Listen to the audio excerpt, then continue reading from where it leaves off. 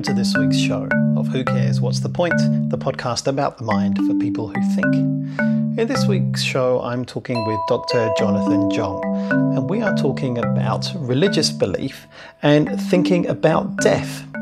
Now, we think that the fear of death may be part of the motivation as to why we have religious belief.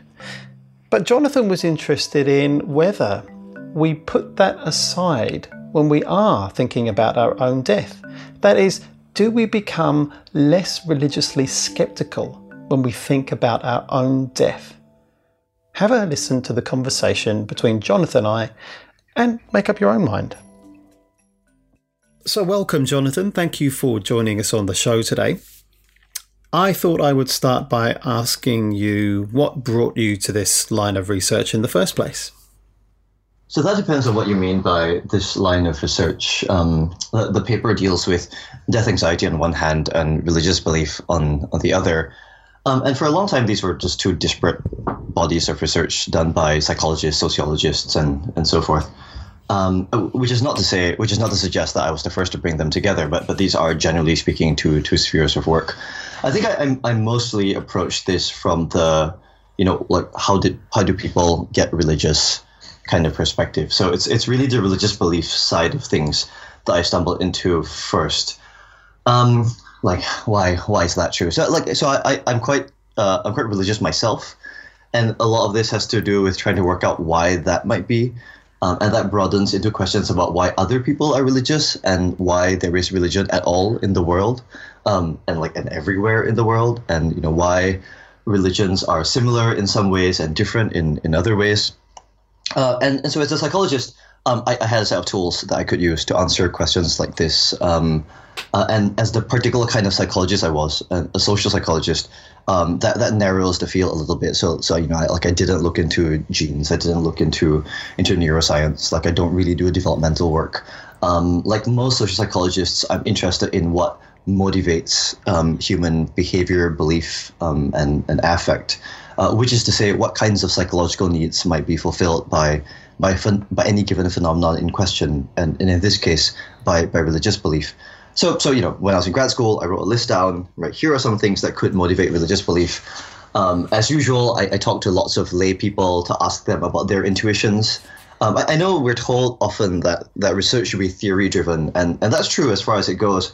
But I'm also interested in just working out what people think about how humans work, and working out empirically whether or not people's intuitions about other people and themselves are right. And for a lot of people, the fear of death is on top of that list. So I started on the top, and I never really got away from that. And you bring a particular sort of framework with, when you say social psychology, you're in particular using an experimental social psychology approach to this. And maybe we can talk a little bit about what that looks like when you explain your study. But sure. I am really interested in this, taking the latter end of life, this death anxiety, because that doesn't get talked about a lot in terms of how psychologists view life and this existential anxiety mapping onto religion. So I'm curious about that, and that's, I guess, what caught my interest about this paper. But also that your phenomenological approach, the idea that people's descriptions about what they think are also important. Yeah, no, maybe not so much people's descriptions about what they think, but certainly people's descriptions of what other people think. Maybe these two things are highly correlated. I take for granted that people's introspection tend to be an unreliable guide to themselves. We don't really ever know what's going on in our own heads, and decades of social psychological research can tell you that, right? So people often say, I'm not racist, but, and then you give them, some subtle implicit prejudice measure, and it turns out that they kind of are, or they'll say, if I win the lottery, I'll be super happy. So this is called affective forecasting in the jargon. And it turns out that people are just very bad at that kind of thing, working out how they'll feel if something happens to them. So I think it's not that I think people's intuitions about themselves ought to be taken for granted, but I do think that people's intuitions about human behavior, the causes of human behavior, are interesting starting points for research. It hooks people in as well, right? So you have a conversation with people on the street. or in any other kind of public forum, and you ask them why they think humans do particular things that humans do, and people tend to have opinions, and they tend to have fairly strong convictions about these opinions. They think they're right, like we all do, but these are all empirical questions, right? So our intuitions about why people are the way they are, why some people vote for Donald Trump, etc. We can test these things, and it's better to, if insofar as our beliefs about other people lead to behavior toward them, it's good to have accurate pictures of why people do the things they do. And I think that goes to the heart of what you're trying to tackle here, this idea that we have explicit processes that we are consciously aware of, these attitudes, and we think that actually this is a good predictor as to how we might behave in the future. But actually there are implicit processes which are far less accessible, but nevertheless influence how we might behave. Yeah, that's right. Again, this is not to say, I think it's whenever people hear about the difference between implicit attitudes and explicit attitudes, the immediate assumption is that our implicit attitudes are quote unquote true or real, and that our explicit attitudes are somehow facades or lies. And this isn't the thing I want to suggest. I think. I mean, what I'm trying to say is the uncontroversial thing, that human beings are complicated. That we're all of us hypocrites, I guess, in the sense that we hold multiple attitudes at different levels, which may be mutually contradictory, and all of which might predict behavior in different contexts. So it is the case that our explicit attitudes predict our behaviors, but they don't predict all our behaviors. And some behaviors that are not predicted by our explicit attitudes are predicted by implicit attitudes. And that's difficult to reconcile, isn't it? The actual human condition where we can hold all these contradictory beliefs and ideas all at the same time. And at the end of that, we have a common output, which is what we actually do. Yeah, but there's not one thing that we actually do, right? So it's not the case that there's one behavioral output for any given set of attitudes. So it might be the case that we vote for Barack Obama, but nevertheless, treat other black people poorly or something like this. Just humans behave contradictorily as well. We don't behave consistently, and that is reflected in the fact that we don't think or feel consistently. I think human beings, or at least maybe human beings in the sort of educated, industrialized West, have this desire to think of themselves as consistent agents, and like that, I think is just not quite an accurate picture of what humans are like. We could possibly go off on a tangent here around the recent research that has come out around personality and how consistent that is over time when they were looking over at time. Yeah. And that's actually right. What they're finding is that it doesn't seem to be that consistent at all. No, that's right. Yeah. But let's get back to your research, and particularly your set of 3 studies that you did here. What were you looking to test when you were setting up these studies? Right. So you mentioned earlier that considerations of existence and death, the end of life, don't feature very much in the psychological sciences, and there's a sense in which that is true. But there has been for a while now a growing theoretical program called terror management theory. This is based on the work of a cultural anthropologist working mostly in the 60s and 70s. He died quite young. And his Pulitzer Prize-winning book was called The Denial of Death. And he had this crazy idea that all of human, and this is not a great exaggeration, my characterization of his work, but it is a slight exaggeration. So the idea is that all of human achievement and endeavor is predicated upon the knowledge and fear of our own deaths, right? Everything, to a rough approximation, is an attempt to obtain either symbolic or literal immortality. And this spans the desire to have children, the desire to be famous, the desire to contribute to society and humanity in some way, and, of course, religion, because religion provides not only, in many cases, the promise of literal immortality, but also the ability and opportunity to join a group that is given cosmic significance, the church or whatever. Since the late 80s or so, there have been about 500 experiments which show that just thinking about death or being made to think about death, compared to some control condition, either neutral or another potentially anxiety-inducing scenario, just thinking about death leads to all kinds of really interesting effects, including increasing the desire for fame, increasing the desire for children, increasing the desire to name your children after yourselves, increasing the desire to name stars after yourselves, etc. And then there's a dark side to this, which is it also makes people more nationalistic and xenophobic and sexist and racist.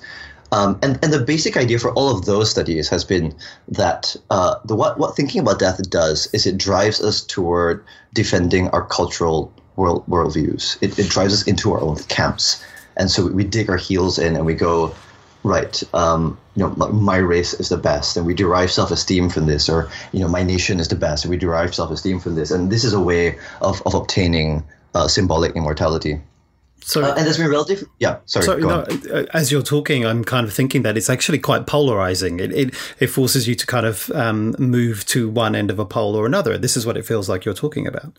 Yeah, that's right. That's right. So it is very polarizing, and that word will come up again, because when it comes to religion, this becomes interesting, right? So if you are a non-religious person, then the thing that you ought to do, if thinking about death leads to cultural worldview defense, it should lead you to run to your camp, which is to defend your lack of belief, right? Or to defend godlessness or something like this, right? But if your concern is literal immortality, then you might be tempted toward religious belief.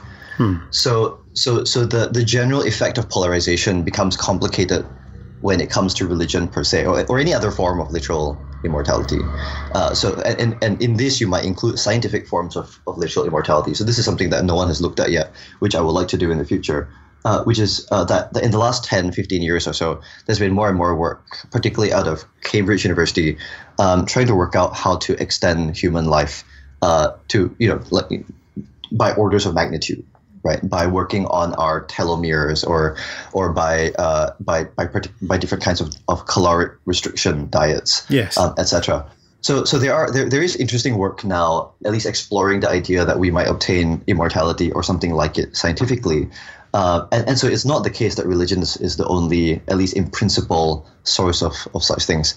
So in any case, this polarization effect is in the literature, and that's what got me interested in looking at this when it comes to religious beliefs, because the polarization hypothesis leads to one prediction among non-religious people, but the kind of quest for literal immortality leads to the opposite prediction, and I wanted to figure out which one was true. Okay, so you've got these two alternative ways of perhaps explaining how people would think about religion when they're thinking about death. Yes, that's right. Okay, so what did your first study do? How did you set that up, and what were you looking to test in that? Because it was a series here. Yes, that's right. So as you say, I ran 3 studies, and I ran the first one first. You will not be surprised to hear. I did what hundreds of studies have done before, which is divide people into groups, randomize. So we get a sample of people, and we randomize them into groups. And the idea being that they won't differ a priori on, for example, their levels of religious belief. Having randomized people into 2 groups, we exposed one group to just a neutral task. We got them to think about what it's like to watch television. Again, it's a task that has been used by other people before. And in the more interesting condition, the experimental condition, we got people to reflect on what it might be like to die, for themselves to die, not for other people to die. What dying might feel like physically, and how they feel about thinking about dying. Again, this is a paradigm that has been used by hundreds and hundreds of studies that I very briefly talked about earlier. And then I just measured religious belief. I just asked people, to what extent do you think these statements are true? Right? There exists a God, there exist angels and demons, etc., etc. And this process is known as priming, right? Yeah, so in some circles. So sometimes people think of priming as the more specific thing of showing people things very quickly. Which is, I guess, more accurately subliminal priming. So this is a priming of sorts, which is to say we expose people to stimuli of some kind, and the stimuli affects their behavior. But I think to use priming in that way might be a little bit broad. But sure, let's call it priming. Right. So we prime one set of participants with death, and we prime the other set of participants with some neutral topic. Again, a paradigm that's been used many times before, and we measure some outcome variable.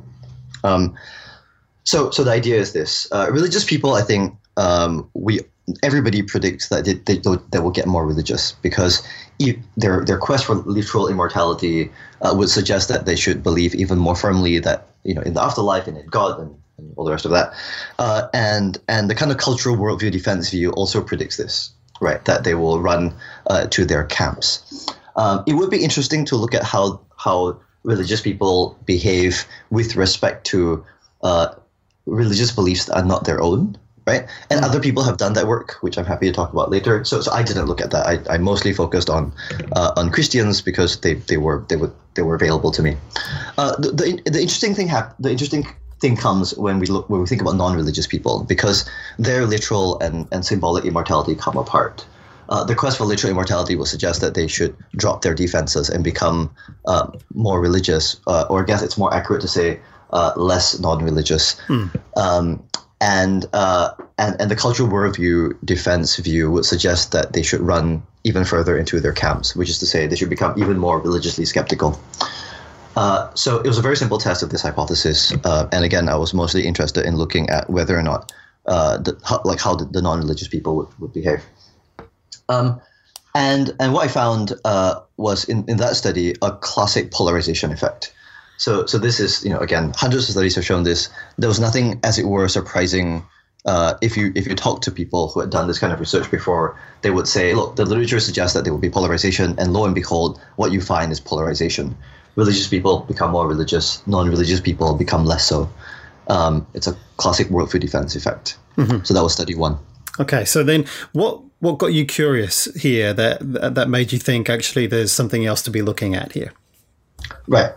So I think this is maybe the innovation. I'm not sure there's other work using this paradigm which has measured attitudes implicitly. There might be a few papers when it comes to prejudice work, but like a lot of social psychologists, I have for a long time been wary about asking people questions explicitly for a variety of reasons. Chief among them that people are reluctant to reveal their attitudes in the lab, especially when it comes to attitudes that might be sensitive, such as about race or about religion. So this whole movement of creating tasks to measure people's attitudes implicitly kind of started when it was no longer socially acceptable to say prejudicial things about people of minority ethnic groups. And so psychologists in the 60s had to figure out how to assess prejudice if we can't just ask people. So that was one consideration. Across the years, as people have been using more and more of these implicit measures, psychologists have also realized that it's not just that people are reluctant to talk about certain kinds of things or to reveal certain kinds of attitudes, but there may well be attitudes, as I suggested earlier, about which we are not aware. And some of these implicit measures might be able to get at some aspect of these, as it were, unconscious beliefs and attitudes. So both these considerations played into motivating the next two studies. I wanted to be able to assess religious belief without asking people directly, either because I didn't think that they were willing to share with me how they actually thought, or maybe that they weren't aware about the sort of subtle changes in their attitudes toward certain things. In this case, religion, of course. So hence study 2 and 3. So, and you use this this test, the implicit association test, which you used as this measure of implicit religious belief. Could you talk a little bit more about what that actually looks like? Sure. I hesitate because there are two implicit measures, and one of them is easier to explain. But right, so I'll start with the implicit association test, which is actually the slightly more complicated one. This might make the next job easier. Okay. So the implicit association test has been around since the late 90s, and is now actually gaining quite a lot of traction in America for interestingly political reasons. there's a big move, especially in police forces in America at the moment, to educate people about what is known as implicit bias. So this idea that we might not hold explicit, conscious, propositional, prejudicial attitudes toward people, for example, of other ethnic groups, but our behaviors might suggest that we are at some level making stereotypical judgments, or at some level we might be unconsciously hostile toward people of other ethnic groups. And the reason people think this at the moment, especially when it comes to the police force, is that there's been, as it were, an epidemic of policemen and women, mostly policemen, shooting black people for unjustifiable, unwarranted reasons. So for the last few years now, this has been gaining traction in America, and this task, implicit association test, is being shopped around police forces again as a pedagogical tool more than anything else, to reveal to people that even if they're not self-consciously prejudicial, they might harbor some stereotypical beliefs slightly under the surface. So this is how this task works. The example I like to use is slightly dated, but hopefully that's okay. I like to use the example of people making judgments about Barack Obama on one hand, and George W. Bush on the other, an American political example. So when you first encounter the task, it tells you to categorize two kinds of stimuli. Let's say photographs of Barack Obama and photographs of George W. Bush, and you are to categorize them by pressing keys on your keyboard or on some kind of other device. So let's call this, key A and key B. Right? These are physical keys on your keyboard. And so when you see a picture of Barack Obama, you press key A. When you see a picture of George W. Bush, you press key B. And we'll show you pictures over and over again for a few minutes, right? So you might get 50 trials of this randomly dispersed, right? So Obama, Bush, Obama, Bush, Bush, Obama, Bush, and there you are happily categorizing along, and you get used to it, and you're fairly happy associating Obama with A and Bush with key B. And then we give you a little break, and we give you a different kind of task, where this time you're meant to categorize words that are positively valenced, so words like happy, words like good, and also words that are negatively valenced, so words like bad, words like angry. And we tell you to categorize these words using those same keys, keys A and B. So say that you are to categorize positive words with A and negative words with B. So note what's going on here is that we're getting you to categorize happy words with the same key that you used to categorize Obama's face, right? And negative words correspond to the key that you used for George W. Bush's face earlier. So we get you to practice that. And then we might get you to switch, right? So where again, we're just presenting words to you, but now we say the happy word should be key B and the angry word should be key A. So we get you to practice to get comfortable with the task and different instantiations. And then what we do is we put the tasks together. We present you faces of Obama and Bush, and negative words and positive words, one at a time. So occasionally you'll see Obama, just a face. Occasionally you see good words. Occasionally you see bad words. Occasionally you'll see George W. Bush's face. And these are all randomized.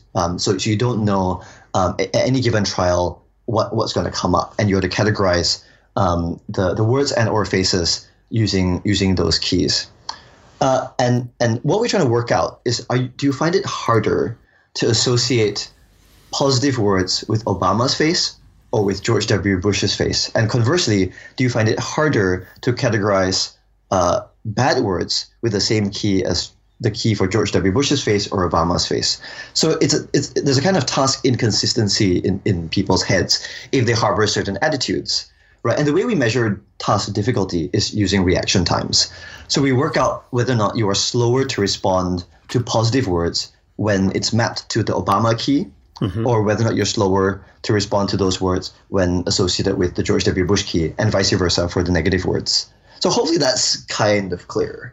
Yeah, no, that's a really nice explanation. So maybe we can move straight on to then how you operationalize that paradigm for the question that you're exploring here. What was the Barack Obama, what was the George W. Bush, and what was the positive and negative in this case? Right. So we need to scale back a little bit, I think. So, okay, most of the implicit association tests in the world are tests of attitudes, which is to say, positive and negative judgments of stimuli. In the case of Barack Obama and George W. Bush, the target stimuli are Obama and Bush, and the evaluation is just positive or negative. And this describes the vast majority of IATs in the world. It's always some kind of target stimulus, and positivity and negativity, because people are interested in how people feel about the target stimuli in question. This raises questions about, okay, if attitudes are associations between the target and some evaluation, positive or negative, then what is a belief? And from this particular cognitive perspective, you might say that a belief is the association between a proposition or an entity, an object, and the concept of reality or non-reality, or the concept of truth and falsity, right? So to hold a belief that proposition is true is just to associate that proposition with truth rather than falsity. And relatedly, to believe that X is real, any X is real, is to associate the target stimulus X with the concept of reality, as opposed to, say, imaginariness. Mm-hmm. So on that basis, then you can construct an implicit association test with any kind of entity as the target object, and then you can use existential concepts or truth-falsity concepts as the attributes. And so that's what I did. So I presented religious stimuli, God, angel, demon, etc., as the target stimuli, and for the evaluative concepts, I had words like true and false, real and imaginary, and so that sets up the two kinds of tasks that people had to respond to. Okay, that's nicely set up. So study 2 and study 3 also differ slightly. So perhaps you can tell us what you found in study 2 and then the variation that you did for study 3 and the results there. Right. So in contrast to the explicit measures, when I gave participants a religiosity measure that was implicit, which is to say the implicit association test, I found that everybody became more religious. There's no difference between religious and non-religious people. So this is in contrast with study 1. But I was suspicious of the result. I didn't think that. Well, it's not that I didn't think that it was real, right? But I thought, well, how can we be sure, right? So maybe it's just an artifact of this particular task. There's a lot of debate about how good the IAT is, the implicit association test is, for assessing people's attitudes. And these debates have gone on for years and years about whether or not it gets anything real inside the mind of people, or whether or not it's just assessing people's cultural knowledge of stereotypes or something like this, right? So I think I internalized some of these criticisms of the task itself, and I thought, okay, is there a way to assess implicit attitudes with another task, right? With a task that's not the implicit association test. And of course there are. There are now 4 or 5 quite well established paradigms, and so I went with the simplest one of them.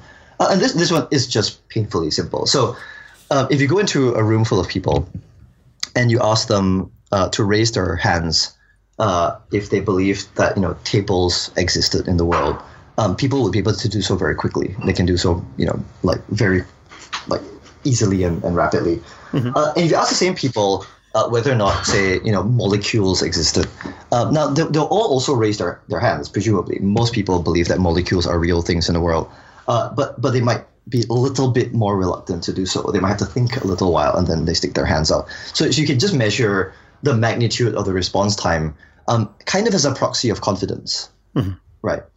And so that's what I did. I presented people with the same kinds of words, God, heaven, hell, angels, demons, etc., and got people to categorize them as either real things or imaginary things. And of course, among the stimuli, I also added things that were uncontroversially real and uncontroversially imaginary. So tables on one hand and Mickey Mouse on the other, that kind of thing. And so people happily categorized these things, real things, imaginary things, religious things, as either being real or imaginary. And all I did was measure how long it took them.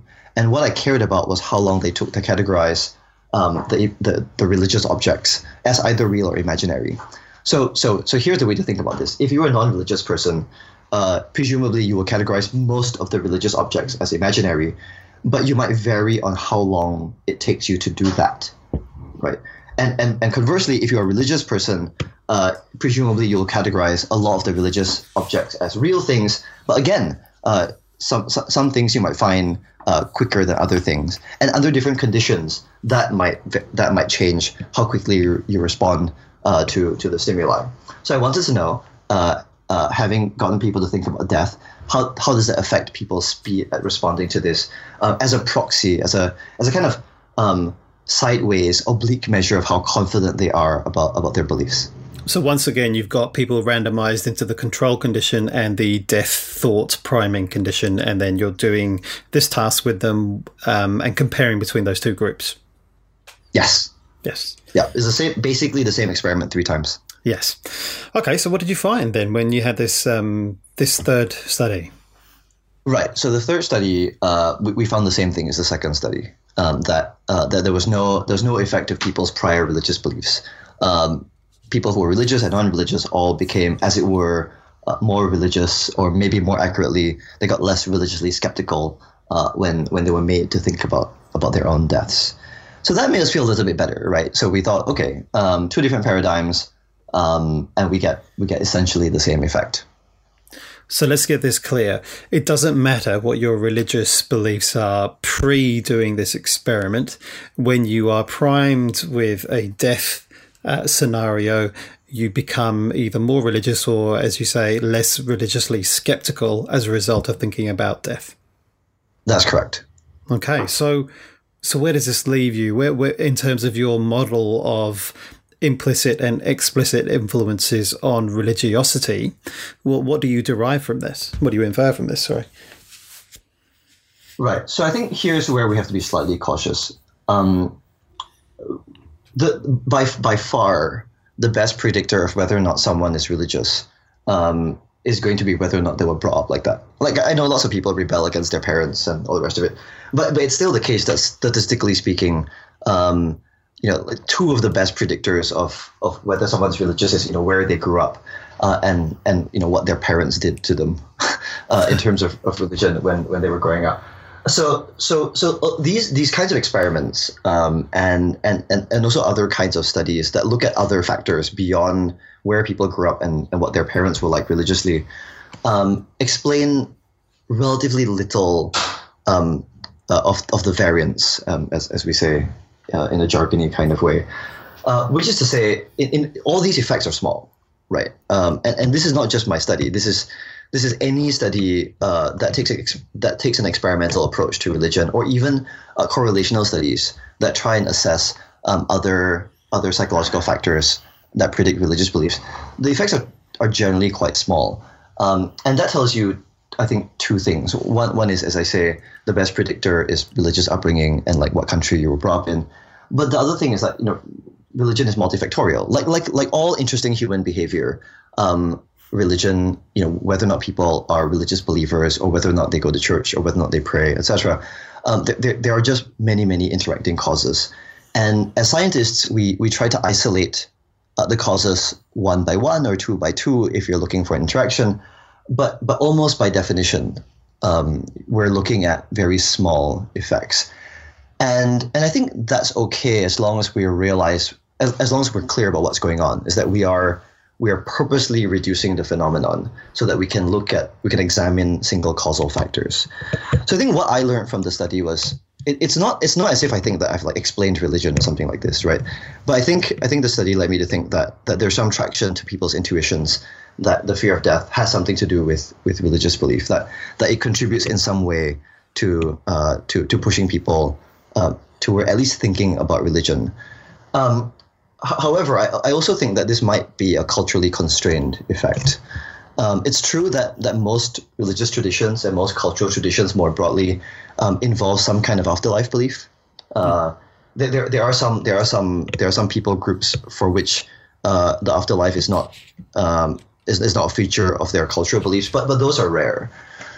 So in that sense, I'm not anthropologically skeptical that religion and death are closely related in this way.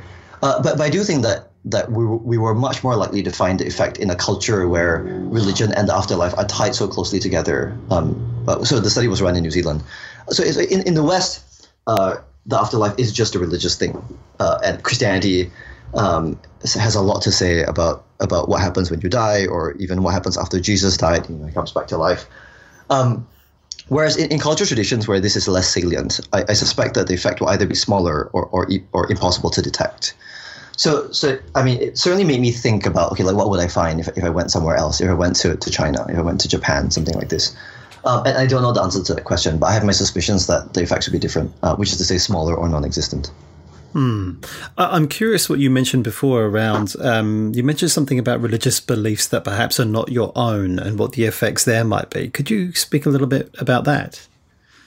Right. So a few years before I started my doctorate, so this study that we're talking about now, the 2012 paper came out of my PhD work. Before I came along, there wasn't very much work on this, but there was one fairly influential paper which tried these experiments in different ways, mostly using explicit measures. So they didn't do the thing with the implicit association test. And among their battery of studies, there was one study which got their Christian participants to answer questions about the belief in shamanic spirits and the belief in the Buddha. So they tried to diversify their religiosity questions. And there was some suggestion there that when they were made to think about death, Christian participants were more willing to accept the possibility of shamanic spirits existing. So shamanic spirits are like not a particularly Christian belief. And a lot of conservative Christian people would say that these kinds of beliefs are anathema to Christian faith. So that gives some indication that when people think about death, they become not only more religious but also more religiously promiscuous, which is to say, almost any god will do, right? It's not just my own god, but shamanic spirits. Why not, right? Like if that's going to help me obtain the afterlife, that's okay too. So it's not definitive because it's one study. The effects were small, but what the effect it had on me was reading it and thinking, okay, this might be some indication that mortality salience, the thoughts of death, increases religious promiscuity. That's really curious. I guess I was also struck by something in your paper where you said that actually some religious beliefs are not particularly comforting. They are actually quite punitive as well. And I wonder about when you perhaps look at cultures or religious faiths, groups of people who believe in that, and they have this not so nice scenario about what might happen after they die and how this would work out for them. Yeah, exactly. I mean, a lot of the examples that I gave of as it were, unpleasant afterlife scenarios, they don't tend to be around anymore. And there might be good cultural evolutionary reasons for why this might be the case. It's just not very popular to think that when you die, what will happen is, as in one Mesopotamian legend, you fall eternally in a dark tunnel. It's not the most pleasant and easily transmittable idea in the world. So it's not so common anymore. But it's not as though Christian, Muslim, Christian and Muslim, not so much Jewish.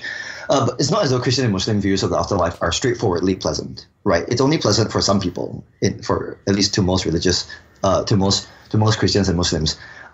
Because there's a category of people who enjoy like a pleasant afterlife, and then lots of people enjoy really terrible afterlives. So this idea that there is an unpleasant afterlife lingers. It would be interesting if I could find a population of people whose view of the afterlife is such that basically everybody will have a not great time. And I don't know what I would find in that case. But this is again the thing I said earlier about trying to figure out whether or not these experiments will replicate in a even slightly different, if not radically different, cultural context. Sure. I mean, it's not much of a sales pitch, is it? And perhaps that's why it doesn't hang around much. Right. But so you've identified that perhaps, even though it perhaps might be a small effect, there does seem to be this perhaps religious skepticism may wane a little when people are thinking about their own death and what that might be like. So who should care about this, John? What's the point of this? Where are you going with this? This just gives me nightmares about funding bodies asking about impact and how this will change the world. I don't know. I like to think that people are curious. Sorry, I like to think that people are curious about how their minds work, right, and what motivates their behaviors. Of course, I'm wrong about this because most people are not particularly curious about the sort of inner and hidden motivations about their own behaviors or other people's behaviors. But I like to think that at least we can convince people to think a little bit more about why they do the things they do and why they believe the things that they believe morally, religiously, politically, and it might lead to some useful critical self-reflection, right? And maybe that will make the world a better place. So who should care about this? Like, I think people who are curious about where religion comes from, maybe in particular where their own religiosity comes from, and conversely, people who are not religious themselves but who puzzle over why on earth other people will be interested in this kind of work. And this one paper is just a drop in the growing, burgeoning field of trying to study religion in a lab. And so there are a bunch of researchers now who are dedicating their careers to trying to work out what's going on in people's heads when they're being religious. Maybe religious leaders will be interested in this kind of work. I doubt it. I guess. But yeah, I like to think that it's people who are curious about themselves and about other people. I think that's true for psychology more broadly. Why study psychology? Because humans are interesting. And I make no apology for thinking that humans are interesting, anthropocentric though that may be. I think we share that interest. And I guess one of the things that I was thinking about when I was reading your paper is the demographic kind of group, a large group of people that are aging in New Zealand, in the UK, in the States, all around the developed world, where I'm thinking about the healthcare professionals who may be looking after them and also witnessing and experiencing their aging and perhaps coming closer and more in touch with their own death. And where that experience might lead these people to. Yeah, and I totally appreciate it. It has a lot to do with their early exposure, their ideas, their upbringing, and what it is that they were brought up with from an early age. But I think you may be identifying something that, although it might be a small effect, may be affecting a greater number of people as we progress through time. So this is a really interesting suggestion for a few reasons. So it is true that at least in the West, older people are more religious than younger people. Now, most of this effect is explained just in terms of the cohorts, right? So, which is to say, the generations in which they were brought up were just more religious. So it's not to do with that people get more religious as they get older, right? But there's still some debate over whether or not that's a thing. Right. So we know that older people are more religious than younger people. We know that that's mostly because the worlds in which they grew up were just more religious worlds. What we're not sure about is whether or not there is any effect of aging on religiosity. And that's still an open empirical question, which is a difficult one to assess because it requires longitudinal research. You have to follow people throughout their lives. And there's not very much work done on this yet. And that sort of thing has implications for, as you say, medical and palliative practice. It's also the case, however, at least in the West, I haven't seen this so much outside of the American context, actually. And yeah, I'm trying to think whether or not I have New Zealand data. I don't think I have New Zealand data on this, but certainly I have American data on this that replicates a finding, which is that people get less anxious about their deaths as they get older. At least in terms of their self-reported attitudes, and we're not entirely sure why. So, but if that's true, then this might be, I guess, less of a problem for elderly care. Although that's not quite the same as saying that this is not a problem for end-of-life care per se, because these trends over the years might not quite capture what it's like at the moment and hours and days before one is dying. Right. So these two are not perfectly correlated. And so, okay, let's say it's the case. Let's say it's the case that people get more religious as they are dying. This might mean that hospitals and hospices might want to make provision for that. But for the most part, they kind of already do. I don't know if more provision is required. But it does lead to another question, which is whether or not religiosity helps people at the end of life, whether it makes them less anxious about death as they lie dying.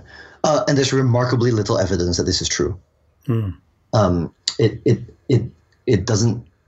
I hesitate to say that it just doesn't help, right? But at least there's no evidence that it does. I think.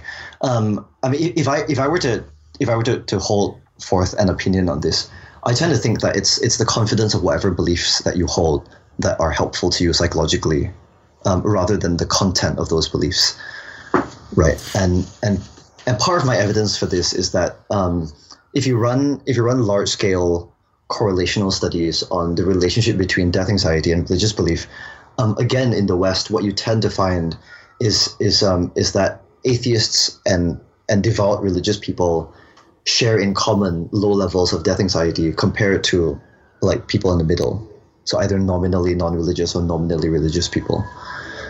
So that indicates to me maybe, right, that what's going on is that just confidence helps emotionally, rather than what you're confident about, right? Whether or not there is a God or not, etc.